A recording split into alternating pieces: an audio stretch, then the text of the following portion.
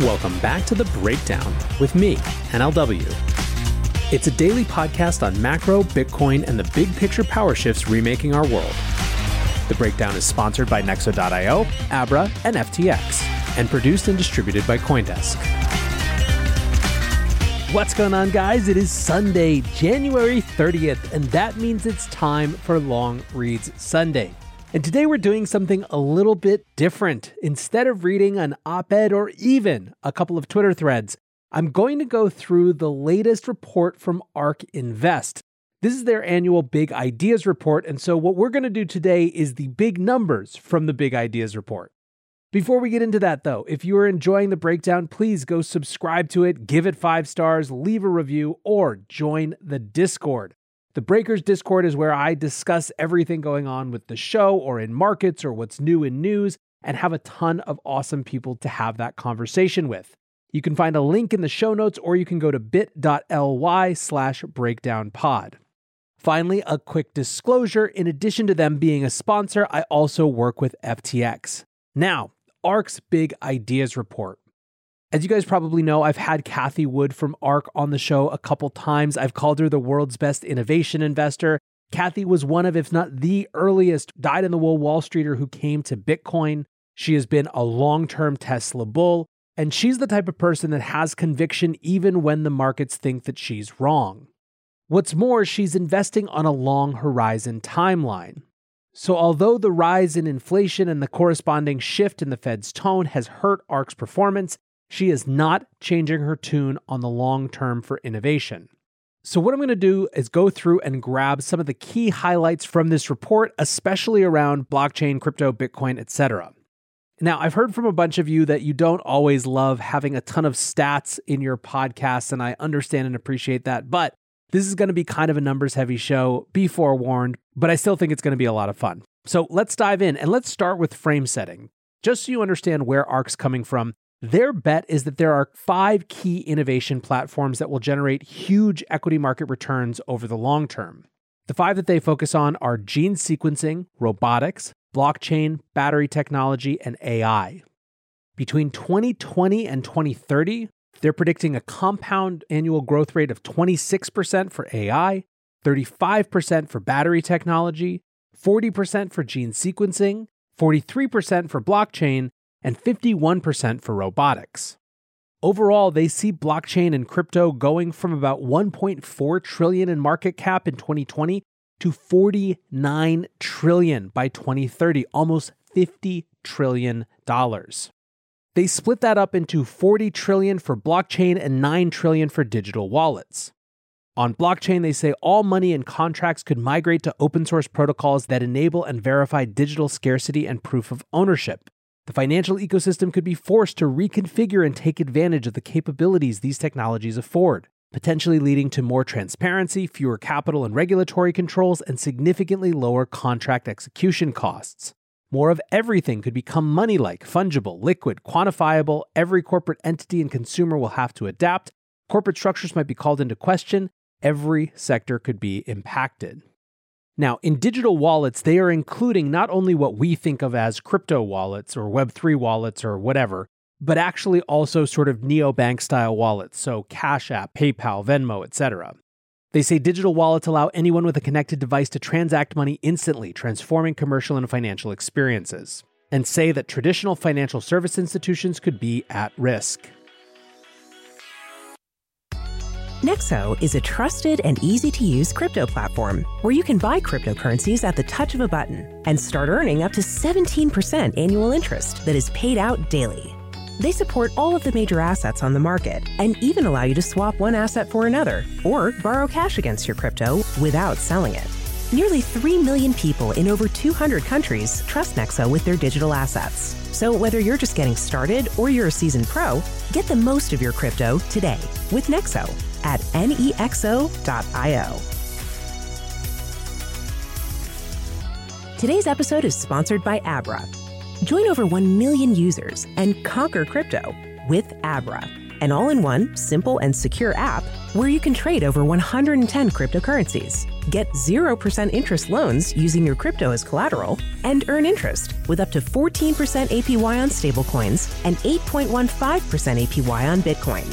Visit Abra.com or download the app from the Google Play or Apple App Store today. Abra, conquer crypto. The Breakdown is sponsored by FTX. FTX is the safe, regulated way to buy and sell Bitcoin and other digital assets. Trade crypto with up to 85% lower fees than top competitors. FTX US is also the only leading exchange that supports both Ethereum and Solana NFTs. You can trade NFTs with no gas on FTX US, and gas is subsidized when you withdraw off the platform. Help support The Breakdown and visit ftx.us today. That's ftx.us.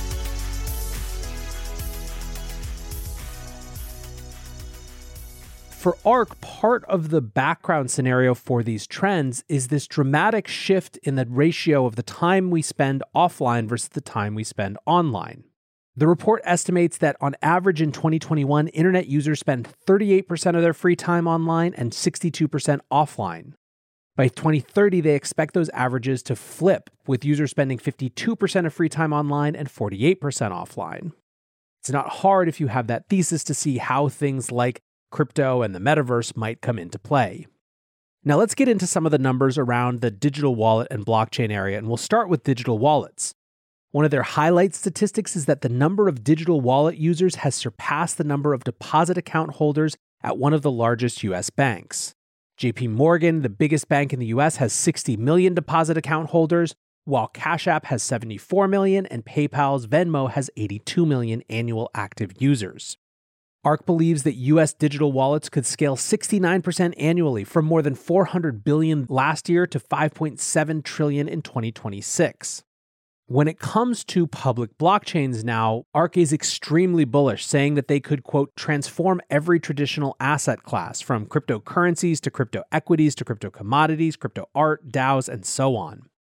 One of the things that I find really fascinating about the report is the way they break down different quote-unquote revolutions. They say public blockchains are stirring several revolutions.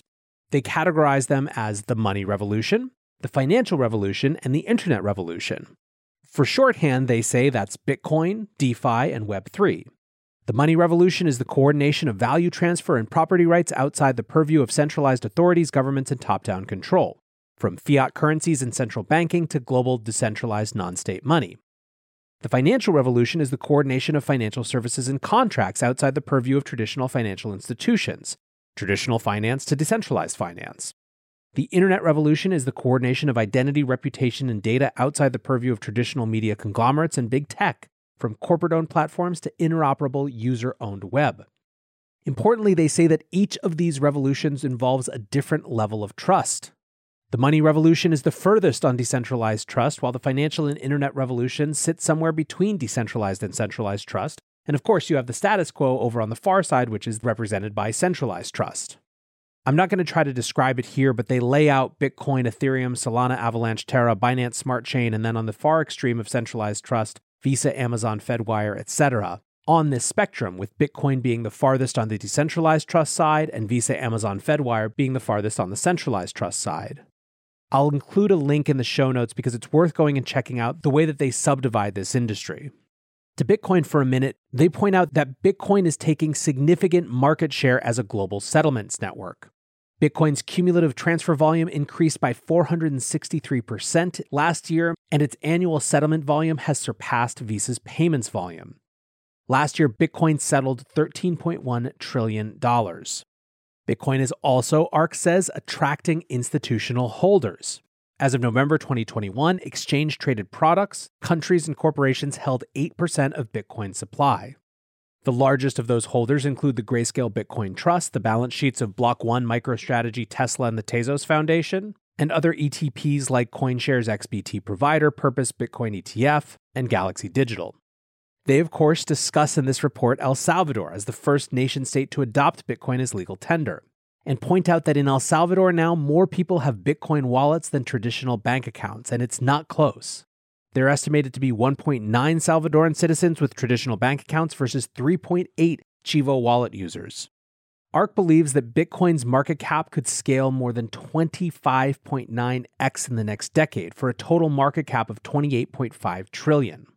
And that gets them to the probably most quoted number of this entire report, which is that the price of one Bitcoin they believe could exceed 1 million by 2030. Now, fascinatingly, they break out what they see as Bitcoin use cases: remittance network, emerging market currency, economic settlement network, nation-state treasury, seizure-resistant asset, institutional investment, corporate treasury, and digital gold. And to each of these numbers, they ascribe a value. For example, for emerging market currency, they assume that Bitcoin could represent 10% of M2, excluding the top 4 countries.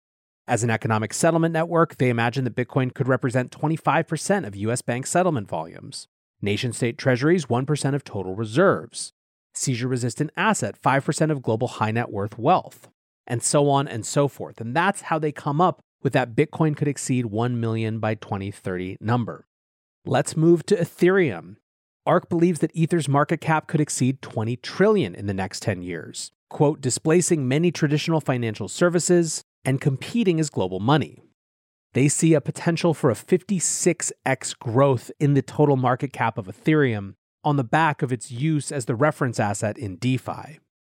When it comes to NFTs, ARK is focused on true ownership of digital assets, saying non-fungible tokens serve as smart contracts that verify the ownership of digital assets on public blockchains.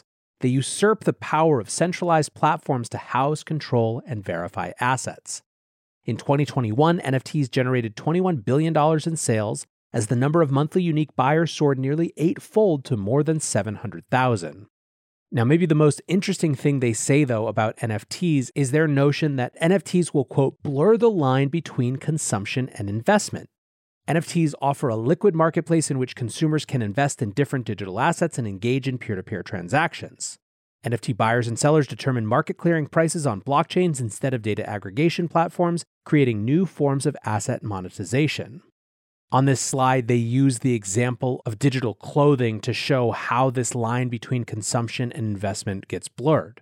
You buy some digital clothing item, some Gucci, Pete Davidson, Beeple collaboration that hasn't happened yet to use in the Sandbox or Decentraland or wherever you're using it. But then in addition to that, you could lend or stake it, you could collateralize it, you could fractionalize it. And so you've taken something that would have just been a consumption expense and shifted it into also an investment. There's obviously still a lot to be determined about how consumption and investment even happens in the metaverse. But I do think this idea of blurring the line between consumption and investment gives us a lot to chew on. Anyways, guys, I'll wrap there. There's a ton more info in this report. I highly recommend checking it out. I obviously didn't get into any of the technologies outside of blockchain and digital wallets, and there's a lot more in there. Like I said, I'll throw a link in the show notes to give you a chance to look for yourself, but hopefully this was fun to listen to. I want to again thank my sponsors, Nexo.io, Abra, and FTX, and thank you guys for listening. Until tomorrow, be safe and take care of each other. Peace.